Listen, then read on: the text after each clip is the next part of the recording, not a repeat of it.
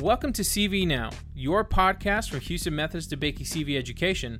I'm your host, George Tripsis. As the COVID-19 pandemic has swept around the world, it has become apparent that the novel coronavirus causes much more than a respiratory disease. A substantial number of patients with COVID-19 have experienced cardiovascular complications ranging from acute coronary syndrome to deep vein thrombosis to microvascular injury.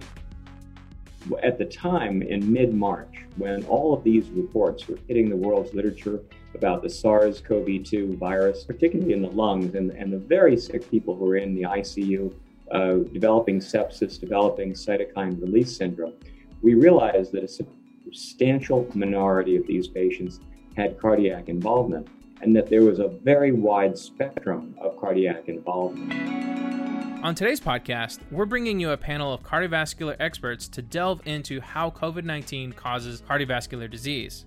Dr. John Cook, chair of the Department of Cardiovascular Sciences at the Houston Methodist Research Institute, is joined by Dr. Leslie Cooper, chair of the cardiovascular department at the Mayo Clinic in Florida, Dr. Martha Gulati, chief of cardiology at the University of Arizona, and Dr. Jeffrey Barnes, cardiologist and vascular medicine specialist at the University of Michigan. They discuss proposed mechanisms for cardiovascular disease and COVID-19, evaluation and management strategies, hypotheses of cardiac injury, and much more. This conversation was recorded on May 11th, 2020. Welcome to DeBakey CV Education. I'm Dr. John Cook. I'm chair of the Department of Cardiovascular Sciences here at Houston Methodist Research Institute. And today, at the cutting edge of our program today, we are going to be speaking to three experts in cardiovascular medicine who are going to be talking to us about COVID-19 and cardiovascular disease. First, we'll be speaking Leslie Cooper. Dr. Leslie Cooper is at Mayo Clinic. He's chair of cardiovascular medicine there. And subsequently, we'll be hearing from Dr. Martha Gulati. Dr. Martha Gulati is an expert in women's health at University of Arizona, where she's also the chief of cardiology. And finally, we'll be hearing from Dr. Jeffrey Barnes from the University of Michigan, who's an expert in vascular disease. So COVID-19, as you all know, is a disease that is caused by this virus, SARS-CoV-2. And this virus enters into the vascular system, the cardiac system, the lungs, the mucous membranes through this spike protein that gives the characteristic crown appearance of the virus. And it's becoming clear that in addition to causing respiratory problems, this virus also causes cardiovascular problems. And what you see happening in 2020, and particularly in March and April, when the COVID epidemic was hitting New York City, you see a spike in non-COVID related deaths as well. You see a spike in cardiovascular disease deaths and in deaths due to other causes of pneumonia other than COVID-19. So we're going to talk about that today. We're going to talk about what does this phenomenon mean? What does it do to? Is COVID-19 causing a dramatic increase in deaths from heart attack and stroke? And to kick off our session, Dr. Leslie Cooper from Mayo Clinic will be talking about his paper. He and his colleagues published this very nice paper in Circulation just a couple weeks ago. This is a preprint on the description and proposed management of acute COVID-19 cardiovascular syndrome. So, Dr. Cooper, thank you for joining us today, and tell us a little bit about the spectrum of cardiovascular disease in COVID-19. John, thank you so much. It's great to be with you here on your show and to be able to share some of the observations that we put together in this really expert opinion paper. At the time in mid-March, when all of these reports were hitting the world's literature about the SARS-CoV-2 virus, particularly in the lungs and the very sick people who were in the ICU, developing sepsis, developing cytokine release syndrome, we realized that a substantial minority of these patients had cardiac involvement and that there was a very wide spectrum of cardiac involvement.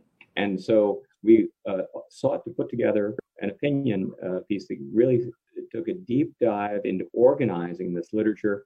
Beacom Boskert, Mark Drasner, and I, with the help of Nick Hendren, really put this together. And at the time, which is now about 2 to 3 weeks ago, I think it represented our state of knowledge about this particular coronavirus. And you can see in this figure, which comes from the paper, that one of the most dramatic and acute presentations is an acute coronary syndrome, often with ST segment elevation illustrated on the left side. That's due sometimes in patients who are older, who have underlying and pre-existing coronary artery disease to an acute thrombotic occlusion. That happens certainly in the setting of acute SARS-CoV infection. However, there's another group of patients who have a similar presentation with what looks like an acute coronary syndrome, chest pain, often with ST depression or elevation, but on coronary angiography, there is no thrombus. And this is remarkable. The report initially from New York described this. Perhaps it's due to microvascular disease, and we'll hear from Jeff Barnes a bit about that. Perhaps it can be due to stress-related cardiomyopathy, and sometimes it could be due to myocarditis, as you can see in the bottom of the figure on the left there. That's my particular area of interest. We'll talk a little bit about it in a moment. Separate but related can be arrhythmias, atrial or ventricular arrhythmias, which can be made worse in the setting of hypoxia from lung disease, but not just intrinsic lung disease related to the virus, but also thromboembolic disease. This is the virus that causes a hypercoagulable state. You can get venous thromboembolism causing pulmonary emboli and acute right heart failure. And finally, toward the middle to end of these very sick patients' course, you can get a depressed cardiac function. Sometimes it's due to demand ischemia in the setting of hypertensive heart disease or underlying coronary disease, but it can also be due to myocarditis. And finally, some people get inflammation with a capillary leak syndrome and sometimes inflammation around the pericardium. Not common, but we have seen case reports of tamponade. So that's really the spectrum of acute disease with COVID. Some of these patients, most of them are older with underlying comorbidities, but a few of them are quite young and have very little in the way of sepsis or underlying lung disease. So when we thought about the mechanisms of injuries, there was a great paper by Mandeep Mehra in the New England Journal last week looking at a large multi-center database of the COVID patients showing that pre-existing coronary disease was a major predictor and association with cardiac injury and all-cause mortality. Microvascular injury we touched on with venous thromboembolism, hypoxemia from the intrinsic lung disease. As we move from left to right across the figure, all of these contribute to acute myocardial injury in individual patients to a different degree. Let's not forget in the septic syndrome, a cytokine storm that in and of itself can depress myocardial function. And finally, direct myocardial injury by the virus. That could be a viral cardiomyopathy or viral myocarditis. Remarkably, with over 4 million cases now and over 280,000 deaths in the world, we've only seen a handful of true myocarditis cases confirmed by autopsy. We know that it can happen, but it doesn't happen frequently. And the question is why? And is it a kind of myocarditis that we wouldn't typically recognize either by MRI imaging or by biopsy? Cardiac myocytes, and these are very sick myocytes. They originally induced from pluripotent stem cells in culture and then infected with the SARS-CoV virus in a BSL level 4 facility. And there you can see multinucleated giant cells. Those are the blue nuclei you see with the red actin. And finally, the SARS-CoV-2 M protein all together. This caused the cells to fuse together into this syncytium. It was highly dysfunctional. And if this happens in vivo, it happens in even to a small number of cardiac myocytes, it could cause substantial proarrhythmic tendencies as well as cardiomyopathy. We don't know yet if this happens in vivo, but we're looking right now at translational studies. And I'd like to now Martha and Jeff to kick in and just talk about their approach to management. John? Yeah, I just had a quick question, Les. Back to the cardiomyocytes. Do we know, and I think Martha's going to be touching on this a little bit later, do we know if the cardiomyocytes express the ACE2 receptor, which is the way the virus gets in? Do we know if They do. They do. Okay, so it's possible. They do, and I think it's a bit higher in female than male cardiac myocytes. I don't know in vivo if that's true. The biggest issue is it really a macrophage or fibroblast infection that's driving this? The data, the EM studies from Italy, some data from Germany would say that macrophages and fibroblasts to some degree are more likely to be infected than cardiac myocytes. And so we can talk about that if you want to at some point. But this is the management slide. And 3 weeks ago, I'll just walk you through the left side as we join together to talk about this. But the first box at the top left is supposed to say, be aware. The first thing you need to think about is in patients who do have an acute infection with SARS-CoV-2, is there cardiac involvement? And if there is a cardiac clinical syndrome, then to investigate it. And to put that investigation in the second box there in the context of the overall patient needs. Is this someone who's in their late 80s who has different life expectancy or goals than somebody in their 30s, for example? And we think that a troponin, and now with point-of-care ultrasound, would be the early diagnostic test to look for cardiac injury. Any thoughts from the group? Well, I think, it's interesting because as this evolved and we've been learning more, initially, when we were having difficulty protecting all our physicians, we were told, don't do an echo on everyone. Then if you had POCUS, okay, we can do point of care ultrasound if you had it. We didn't have it, so that became a big issue for us. And then even about cath, when we were listening to our Chinese colleagues who were teaching us before we even saw a patient, they were suggesting to us to not, that they were using thrombolytics. And of course, when we talked about that, just even as a potential, of course, our cath lab team pushed back and said, no way, we're going to take them to the cath lab to see. And I think that it's nice to have that outline that you showed there about making those decisions, because it certainly helps. I think initially I would say we were kind of all doing whatever we wanted. And I would just add to that. I think the idea of having a plan in place and having the team be thoughtful is really critical, whether your volume is low or volume is high. I really like the idea that the troponin is early on in the pathway. However, we also see that these troponins are elevated in lots of patients, just like other biomarkers, D-dimer and whatnot. So it's really critical that we as the cardiologist are providing reassurance that not every positive troponin means an acute coronary syndrome. And even some of the abnormal EKGs that we see may not necessarily represent that true acute coronary syndrome pattern that we're used to. So it's really important to be thoughtful, to have a good plan in place, and to understand the entire clinical picture as you're evaluating these patients. Jeff, I have a question for you then. If you see someone with an elevated troponin, then is the next step to get an echo, transthoracic echo? I think that's a really important element.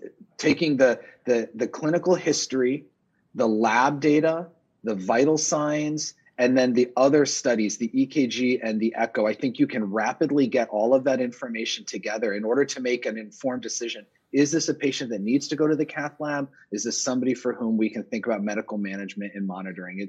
It's even more important in this setting not to rely on just one piece of data, but really to get that full package together. Sometimes it's hard though if a patient's unstable, like if they're in ventricular tachycardia or VFib, then we don't always know, is it myocarditis?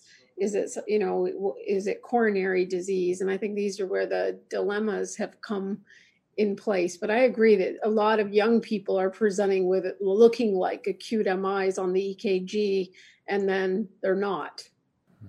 Good discussion. That's great. Les, did you want to take us a little bit farther down that protocol, the algorithm you had? So as we move down the algorithm, we divide into clinically stable and unstable. The people who are going to the unit, you identify early and you give them the appropriate level of support. That's really what the middle part of this diagram is about.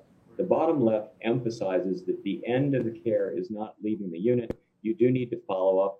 Try and, if you are uncertain of the cause of myocardial dysfunction, don't leave it, but go on maybe to get an MRI when they're stable. The imaging findings can continue into that recovery period. And finally, in the outpatient setting, we don't know yet whether there's going to be a long-term implication to COVID myocarditis or not. And so it is important at this setting to give people a long-term follow-up that includes at least clinical assessment, if not an echo. Then on the right side of the diagram, we talk about cardiogenic shock and the importance of distinguishing vasoplegic shock from cardiac dysfunction, and that those are not always easy to distinguish, and they often can coexist. So not to overemphasize that, but if you are uncertain, go with a PA catheter at the bedside, and finally, have an upfront discussion about the need for mechanical support when is ECMO indicated. Thank you, Les. As I mentioned before, Dr. Gulati is Chief of Cardiology at University of Arizona, and she's going to give us her take on COVID-related cardiovascular disease. Martha. So, I mean, the cardiac injury, you know, there's a lot of different hypotheses. Of course, there's the ACE2 mediated direct damage that we think could be going on. Now, I'm going to talk a little bit more about that. But we also know in these patients, there's what we call the happy hypoxics, or where they're running with very low O2 saturation, and there's probably myocardial injury occurring as a result of that as well, resulting in oxidative stress, intercellular acidosis, and mitochondrial damage. There's also microvascular damage that can be occurring here, and we'll hear a little bit more about that from Jeff. But there are perfusion defects and vessel hyperpermeability, and even vasospasm may be occurring, in addition to the whole cytokine storm or the inflammatory response that is going on. And all of this together, or even separately, could be causing acute cardiac injury. And I think we'll find out a lot more as time goes on, but all of these have been hypothesized as potential pathways for heart injury. This is just a nice figure that the New England Journal of Medicine put out, kind of describing the sort of differences in whether, you know, ACE2 levels are good or bad, and whether ACE inhibitors and ARBs are good or bad in these particular patients. We know, as you already heard from John, the ACE2 receptor is the way that the COVID-19 enters into a cell. So that the ACE2 levels we know are important from that point. And there's a question, because ACE inhibitors and ARBs upregulate ACE2, then the question was, is there a danger in people taking these medications? But at the same point, ACE inhibitors and ARBs also reduce that pathway over to the right in terms of the damage that can occur through the angiotensin II type 1 receptor that ultimately can cause acute lung injury, adverse myocardial remodeling, vasoconstriction, and vascular permeability. So, you know, they were trying to, in this article, really nicely lay out, what do we actually know? Is it dangerous? Are ACE inhibitors and ARBs dangerous or not dangerous because of the ACE2 receptors? And there had been a lot of early on information contradictory from one society to another, saying take your ACE inhibitors and ARBs, and other people saying no, it's not safe. And of course, we got a lot of calls from a lot of patients saying, should I stop everything? And I think that then there was a nice statement both through the ESC and the American College of Cardiology and the American Heart Association saying, keep on these drugs. And if you go to the next slide, I believe that this was a study that just came out yesterday, and published in the European Heart Journal. But these were heart failure patients, and what they looked at them, the people on ACE inhibitors and ARBs, and looked at ACE2 levels and found that there was actually no difference in the ACE2 levels. And they validated in another cohort of patients as well. And that's what the figure 2 to the side was showing. Ultimately, what they found is being on an ACE inhibitor or an ARB didn't increase your ACE2 plasma levels. Certainly ACE2 levels were higher in male, and I'm going to talk a little bit about the sex differences, but but what they showed in that study is that first, that plasma ACE2 levels, you know, weren't changed by these medications, and making those medications at least from that data suggesting that there isn't a reason to stop them. Now, they did talk in that paper that, of course, that's plasma ACE2 levels, and that may be different than in the tissue. And we don't, measuring it in the tissue may be a different story, and we need more information about that. But I think the ACE2 difference in men and women is certainly something interesting, and I just wanted the chance to highlight it because, again, there is a sex difference actually in COVID-19. I think everyone's seeing this. I think today the CDC was talking about it on television too, how less women have died from COVID-19 and less women have actually gotten infected. And there's a lot of different things going on here, and not that we know all of them, but the X chromosome actually holds a lot of our immune response genes.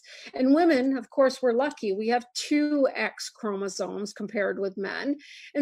And we've seen this in the past, actually. If you look at HIV and hepatitis C, women actually have stronger immune reactions.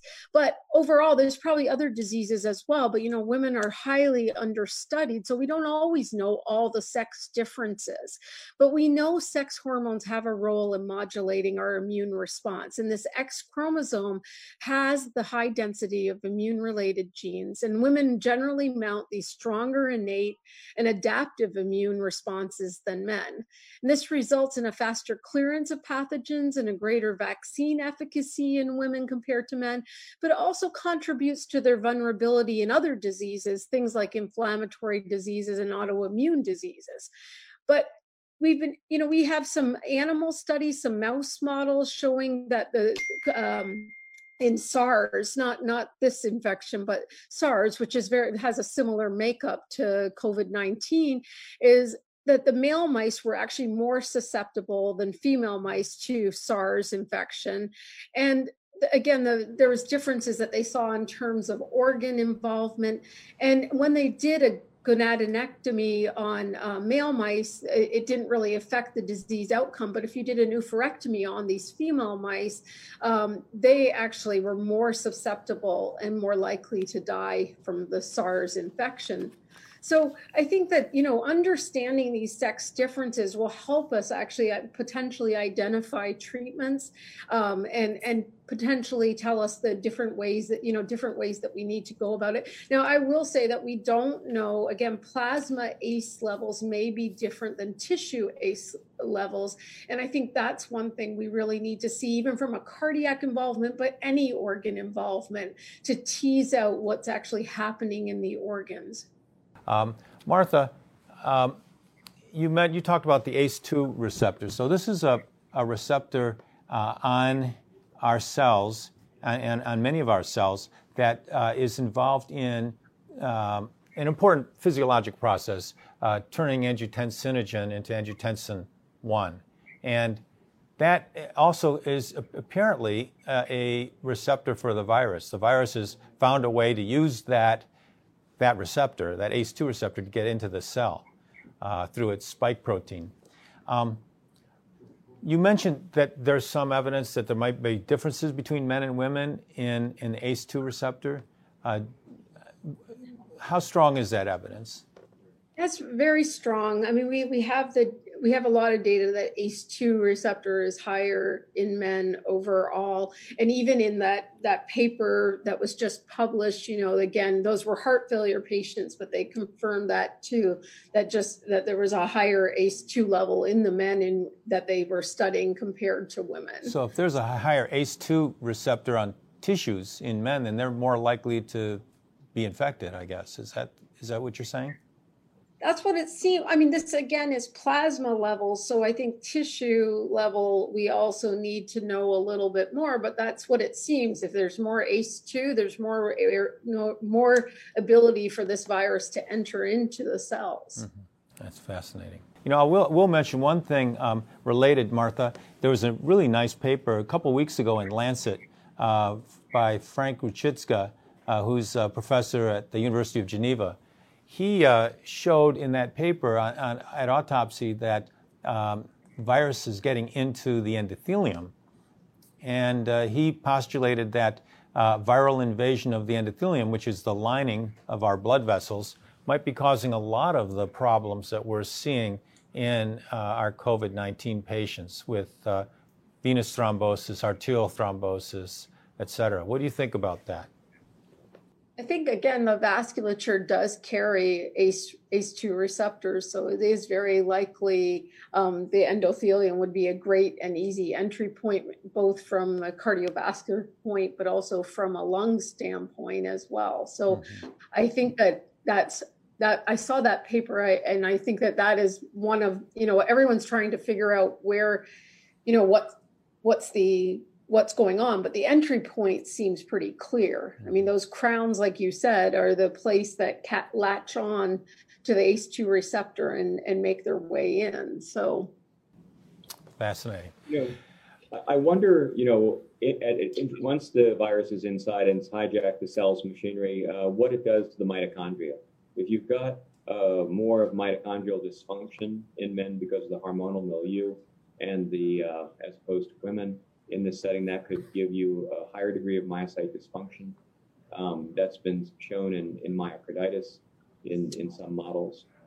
Well, I think we'll move on then to Dr. Jeff Barnes from University of Michigan, who's going to be talking about another cardiovascular problem that we're seeing in our patients with COVID-19, and that is the venous thromboembolism, deep venous thrombosis, pulmonary embolism, and also microvascular thrombosis. So, Jeff, tell us about that.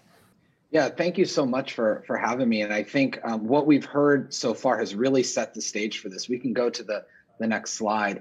These ACE2 receptors are found in so many different organs, including the endothelium. And I think it helps to explain some of what we're seeing. Some of what I'm presenting here comes from a multinational sort of collaboration of experts across the world trying to address antithrombotic therapy and thrombotic risk in COVID. And I want to give a shout out to the two lead authors, Dr. Bigdelli and Dr. Medvedev, who led this effort out in New York. And it was really worthwhile. I encourage you to check it out in JACC. When we think about venous thromboembolism, we tend to think about clots in the large veins of the legs and then embolizing to the lung. But one of the interesting things we're seeing in COVID-19, with at least some early reports, is that there may also be a thrombus in situ process, especially a microthrombi process, similar to what you've been hearing from the last two speakers. Here is a past specimen, a gross past specimen on the left, showing with the arrows some microthrombi in different areas of the lung tissue. And then on slides, you can actually see the microthrombi in the small vessels on the right. So raising this question about endothelial dysfunction and perhaps thrombus in situ being a contributor to some of the disease that we're seeing, at least from a lung and a blood vessel standpoint. When we think about venous thrombosis and we think about it in the setting of COVID, there's a gradation of risk. And that gradation of risk seems to correlate with the severity of the COVID-19 infection. Many people, we believe, may be asymptomatic, but perhaps infected or have a mild case of COVID-19. But it's when you get to that orange and the red at the top of the screen where you're getting the moderate to severe forms of the disease, that's where patients seem to be having this high risk of venous thrombosis. And it's probably because it's this perfect setup for thrombosis. Think back to Virchow's triad, when you have stasis of blood flow, when you have hypercoagulability, and when you have some sort of vessel wall injury. That's the perfect setup for a thrombosis. These moderately severe or critically ill patients are often immobilized when they're intubated. These are patients for whom there may be some endothelial dysfunction due to the direct action of the virus, as we've been talking about with that ACE2 receptor on the endothelium. And then, of course, these are patients who get this overwhelming inflammatory response, the cytokine storm that makes them hypercoagulable. And so you can see all of that coming together and really creating a setup for thrombosis. Let's go to the next slide and we can explore that a little more. There are a number of risk factors that these patients have. Now, any patient who's critically ill in the hospital is at risk for venous thrombosis, and certainly any patient who's critically ill with an infection or a pulmonary infection is at high risk. But there seem to be some extra elements that may be playing in, and some of our early reports suggest that the venous thromboembolism risk is at least as high and possibly or probably even higher than that we are seeing in other non-COVID severe infections. You can see there may be genetic components, there's dehydration, there's sepsis, there's underlying diseases. These are patients who often have chronic kidney disease, have lung disease, other cardiac conditions that put them at risk, not just for COVID-19 complications, but also for venous thrombosis. You can see on the bottom left some proposed mechanisms, and especially the inflammatory response. We see a number of different markers that are quite elevated and elevated for long periods of time in these patients, probably representing that inflammatory response, making these patients hypercoagulable. And so in the middle, we see the microthrombi in the lungs. We're clearly seeing some coagulopathy. It's not a pure DIC picture, but it's something similar. We see myocardial injury, we see the elevated biomarkers, and in particular, the D-dimer seems to be quite elevated. And that results in a number of outcomes: venous thromboembolism, myocardial infarction, and again, this DIC, or I've heard it referred to as like a sepsis intravascular coagulation, or even a COVID intravascular coagulation process. So it's something that's a little bit unique, but certainly concerning. One of the big questions, of course, is if these rates of thromboembolism are so high, how do we prevent them? And I think one of the keys is good use of prophylactic anticoagulation is absolutely necessary, and we have good evidence. This is a paper that just came out last week in JACC out of New York saying, what about using therapeutic or treatment doses of anticoagulation, and could that be beneficial? And what you see in the two graphs on the middle of the screen is that the patients who received treatment dose anticoagulation in the blue line seem to have better survival, whether it's all patients admitted to the hospital, which is column A, or if you just limit to the patients who got mechanical ventilation in figure B, they seemed to do much better. And so the main conclusion was that there was a reduced mortality associated with treatment dose anticoagulation, but they also noted a higher risk of intubation. And I think it's really important that clinicians not draw too strong a conclusion out of this. These are observational data where there's significant concern about unmeasured confounding and selection bias. The patients who don't get anticoagulated yet are critically ill probably have a reason to not get anticoagulated. That may also be a reason that contributes to death. And so there's certainly concerns we have about over-interpreting this data. It also comes from a single center. However, I think it very strongly justifies the need to study this question.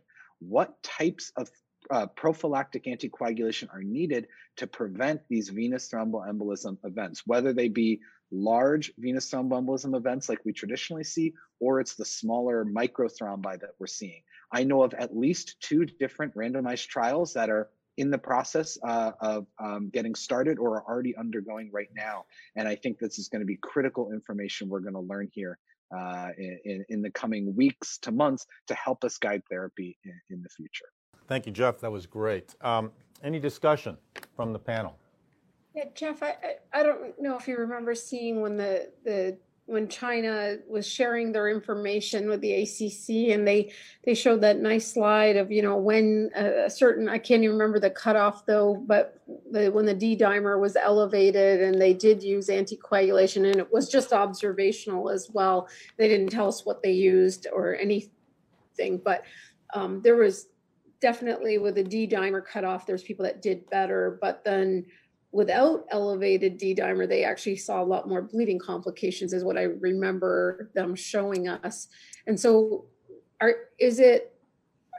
in your practice right now, were you anticoagulating everyone, or were you using like all those risk things, the risk markers that you listed, as well as if they're intubated? Was that enough? What was it that you used to decide I'm going to start anticoagulation? Yeah, I think it's a really good question. And we know that D-dimer is a risk factor for venous thromboembolism, yet we also know that it is a non-specific biomarker and it's elevated in lots of different situations. And so it's certainly concerning. And I've seen some of the highest D-dimer levels I've ever seen in our patients with COVID-19. So it certainly raises concern. We don't, however, have good data to tell us that using the D-dimer alone to guide therapy is efficacious. And so it's, for me, a part of the general picture in how I'm making a decision. Our institution decided that we were going to be somewhat regimented. Every patient with COVID-19 must get venous thromboembolism prophylaxis in the hospital. No questions asked. And we tried to use methods that would minimize the number of nurse to patient interactions because we wanted to minimize that exposure risk. So we really tried to encourage use of low molecular weight heparin once a day or perhaps twice a day in our obese patients. Once patients became critically ill and transitioned into the ICU, we often increased that so that they were getting twice a day low molecular weight heparin prophylaxis. We actually have some data from the H1N1 influenza epidemic where we found similar high rates of thrombosis in those patients who were critically ill. And we were using a low dose infusion of heparin. And so that's a strategy that was employed in some of our ICUs. But we wouldn't necessarily jump to treatment doses of anticoagulation unless we thought we were empirically or objectively treating a venous thromboembolism case. So we were not quite as aggressive at the University of Michigan as they were at some centers in New York. I think it's an important question to study, but we also recognize that higher doses of anticoagulation also increase the risk of bleeding, and we were really trying to balance that carefully. Jeff, what about, let me ask you a question about the ambulatory patient, someone that is COVID-19 positive and they have risk factors for venous thromboembolism. Maybe they've had a previous VTE. Maybe they're obese. Maybe they have venous varicosities. When would you put someone on an outpatient basis, or would you, on prophylaxis? Yeah, I think that's a really good question. And frankly, it's a question I'm getting at an increasing rate. And I really do not know the answer to that. We do not have evidence to tell us that prophylaxis in the outpatient setting, irrespective of the COVID-19 status, is beneficial and that the benefits outweigh the harms, unless you're somebody who has a very high prothrombotic state or you're somebody who's previously had venous thromboembolism. So I'm using this opportunity in those patients to reassess, should they have been on secondary venous thromboembolism prophylaxis anyway? If somebody had an unprovoked clot a while back and they continue to have some risk factors, it may be worth having that conversation to say, you know, in today's day and age, we have new drugs with lower bleeding profiles that maybe being on something prophylactic is beneficial. Mm-hmm. But I am not starting people only because of COVID on an outpatient prophylactic basis. I actually think we need to learn a lot more about the VTE risk in the outpatient setting. We just don't have data yet. You're a vascular doc. There's another vascular condition that's been reported, the so-called COVID toes. I mean, compared to the cardiovascular events that we're talking about, it seems, you know, not that important. But it might be reflecting a microvascular derangement that's causing the other problems as well. These COVID toes, this erythematous appearing lesion in people's fingers and toes. What do you make of that? What's going on there, and how does that relate to the cardiovascular events that we're seeing in the larger circulation? Yeah, it's a really good question, and it is definitely something that is being seen. I personally haven't seen a case of it myself, perhaps because all of my visits with patients are video visits and they can't quite get down there to show me those images of their toes. But I am definitely hearing a lot about it. My colleagues in New York have told me they've seen quite a number of cases. I do think it represents some combination of either microthrombi or inflammation. And what's interesting is it's not just in patients who we know have or had a case of COVID-19, but we're also seeing it in people who didn't know that they had COVID-19 before. It may be a marker in some of our younger patients who had a subclinical course that didn't end up in the hospital, who then come in with these really painful or just red lesions on their toes. It's usually a benign course. It runs its course. They don't have risk for losing their toes or their fingers, but it may be a marker of just how widespread this virus has been, and we haven't necessarily picked it up because not everyone is in the hospital. It looks like something we've seen. Leslie, you were in Mayo Clinic with me at one point, And we would see pernio occasionally, right? This lesion that occurs in people that had frostbite. It looks very similar to pernio, doesn't it? Yeah, you need to do the exam. I looked at that. I saw the when that paper came across on the COVID toes, and my first thought was, is it venous congestion, or is it an arterial small vessel process? Mm-hmm. And it would take any one of us 3 seconds with a patient to figure it out. But it's hard to tell from a manuscript. Yeah. So I'm not sure, but you're absolutely right. So if it was a problem of vasoreactivity, which is highly unreasonable because this is an endothelial trophic virus, it certainly could look like pernio. Yeah. And we give it Cardura, and it would get better. Mm-hmm. Jeff, would you anticoagulate for COVID toes? That's a really good question. I don't think I would go there right now. I think I would try and deal with the vasoreactivity and provide reassurance. But again, I would use it as an opportunity to reassess, did this person have some other reason that really they should have been anticoagulated? Mm-hmm. But I wouldn't anticoagulate them just for the COVID toes in and of itself. Les's suggestion was a good one. Les, your suggestion was a good one, using a calcium channel blocker, because that does work with pernio. I mentioned Mayo Clinic only because anyone that's had a tour of duty at Mayo Clinic has seen pernio, because it gets so cold there in Minnesota. We do see the patients with frostbite.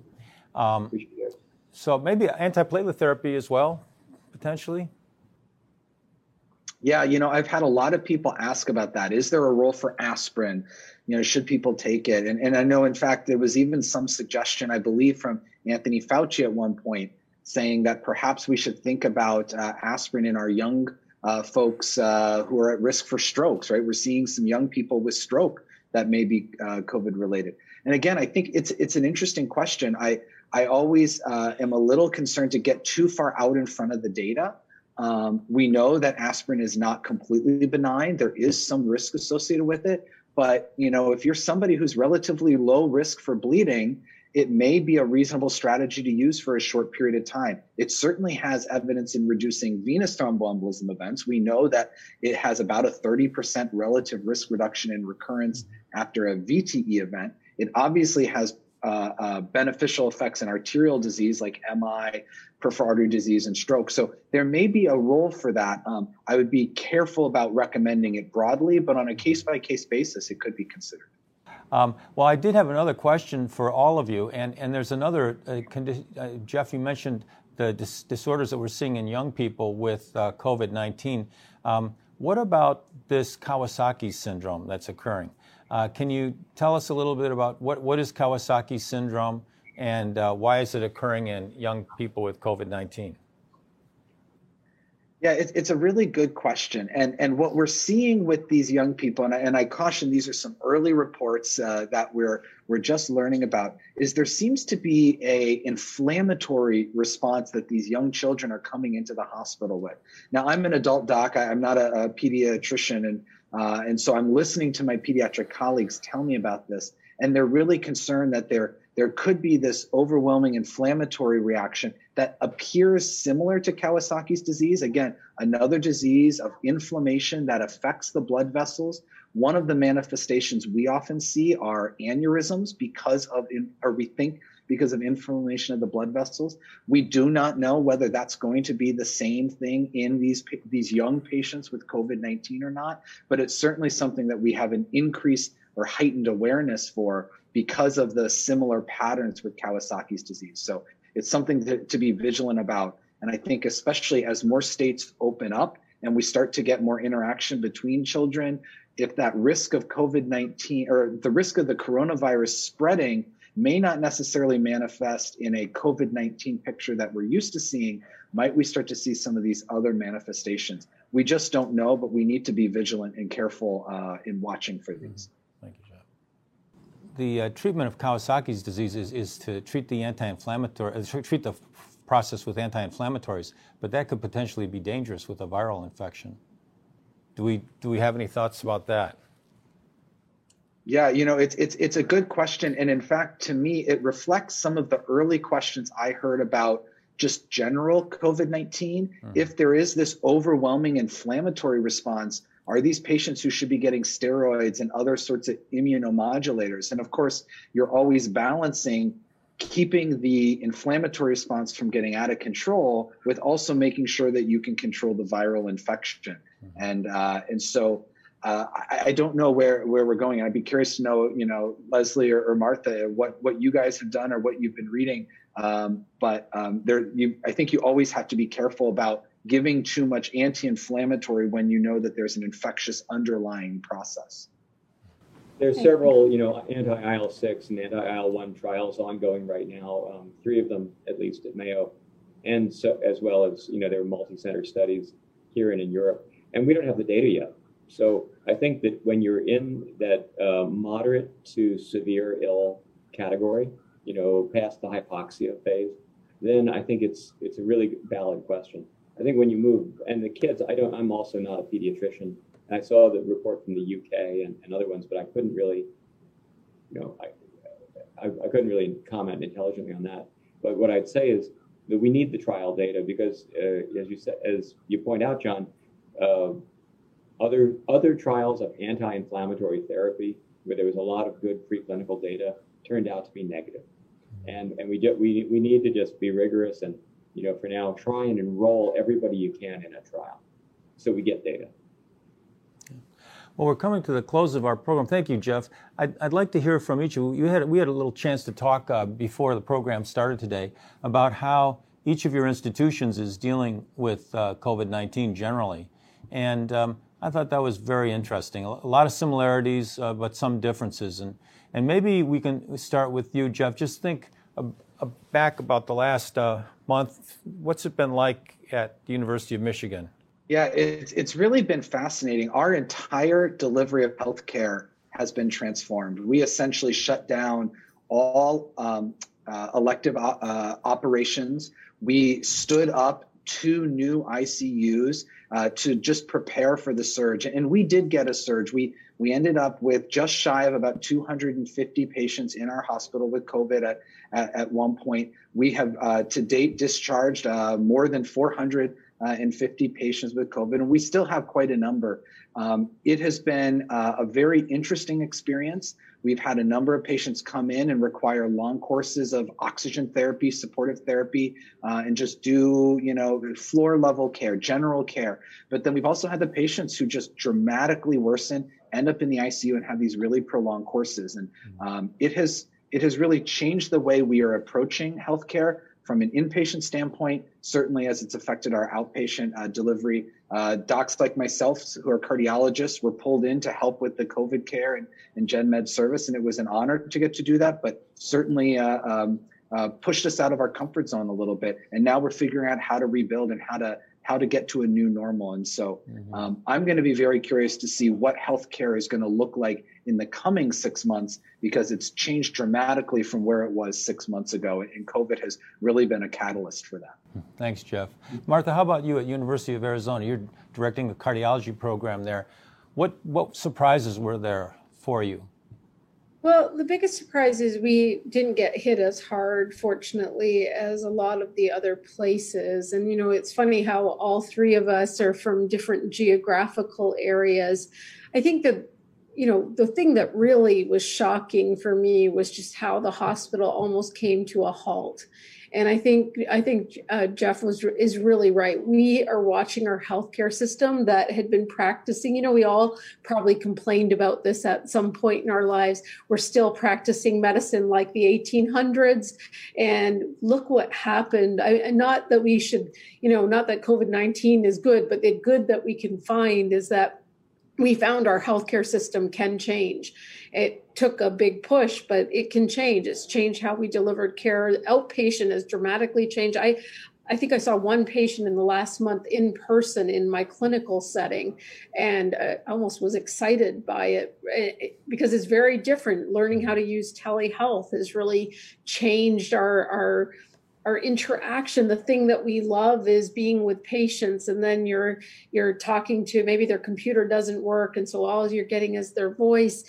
but everything, worrying, convincing patients, even thinking that they're having a heart attack, they're telling you on the phone that they're having symptoms that you clearly know is unstable angina, and you're begging them to come into the emergency room because they're scared to come into the hospital. Mm-hmm. So we have a long way to go. Nothing's going to be normal for a while. We've been really fortunate, though, in Arizona. I think that we shut down early and we're shut down long, and we're probably opening this Friday if everything goes well. But we've got a lot to think about and a lot to learn for our future. I don't think this is the last pandemic we're going to face. And we're not, I just read something before we got on this call that maybe the states that open too soon are already seeing increases. So I don't know now if we're already entering the phase 2 as well. That's a nice segue to Leslie, because beaches are open in Florida now, it's my understanding. Are you concerned about a bump or another peak in cases? Yeah. People have displaced the seagulls. The beaches are full. And now there is a concern about a second wave later in the fall. But I'd say what I would add to what Martha and Jeff said, I would agree with everything you said. And I'd add the use of effective personal protective equipment has been transformative between masks and the consequences of not using that effectively and not screening patients effectively, because one infected inpatient can touch 50 or 100 healthcare workers in the course of a few days or a couple of weeks. And that can lead to numerous people being out on furlough or on quarantine, and that means huge impacts to your workforce. So you need to change practice rapidly. Martha, like you, a year ago, we might have done 5 video visits a month. Now we do 2,000 a week at our site, more than that. It's completely transformed the way we manage and follow patients to minimize risk of virus exposure. So I think that's going to, and I think that's the good thing in some ways, that we are going to find niches for virtual care where it's better, it's more effective for people, it's more efficient than we ever had before in this new model. So there's good that'll come out of it, but we're not going back in the next year to what we used to do. There's some good that's come out of this, right? I mean, I think you all spoke to that issue. The medical practice is changing, has changed dramatically in response to the pandemic. The other thing that I've seen that's been fascinating is how the medical and scientific communities have pulled together around the world, sharing information virtually immediately. And we saw that today on this program. Les and Jeff, you shared with us 2 papers that wouldn't even be in published yet. I mean, they're in preprint form, and you've given that information to us today. It's just amazing how rapidly we're learning and how we're sharing information. It's just incredible. One of the areas that we're working in is making a vaccine, and it was incredible the developments in the vaccine world, which we'll talk about at this program another time. But just the sequence of the coronavirus in January was released to the world, and within 42 days, an RNA vaccine was made. It's incredible the light speed rate at which therapies are being developed because of the communication and the technology. This question is about ferritin levels, and the question is there any relationship between high ferritin levels and cardiac injury?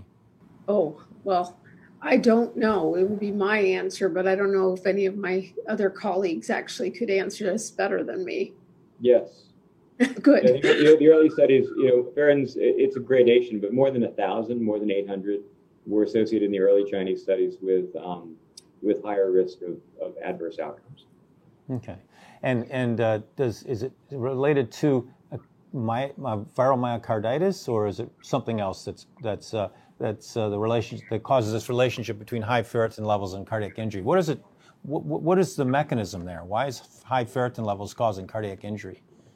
Well, I have to be vague. I think it's an acute phase reactant, and you're getting a systemic.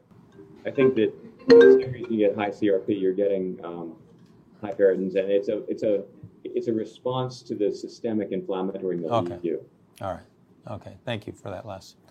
All right. Well, thank you all for joining us today. It was great to see you all. Martha, nice to see you again. Leslie, we worked together a long time ago. It's nice to see you again, work together again. Jeff, thank you for your comments. Really insightful. Really appreciate having you guys on board. Be safe. Stay well. Take care. Thank you very much. Yeah. Take care. Well, that's our show for today, and thank you for listening. If you have anything you'd like to share or discuss about cardiovascular disease and COVID-19, please send us a tweet at using #CVNow. And don't forget to tag us at DeBakeyCVEDU. If you like the show, please show us some support by subscribing and leaving us a review. You can find more digital cardiovascular education opportunities through DeBakey CV Education by following us on YouTube, Facebook, and Twitter.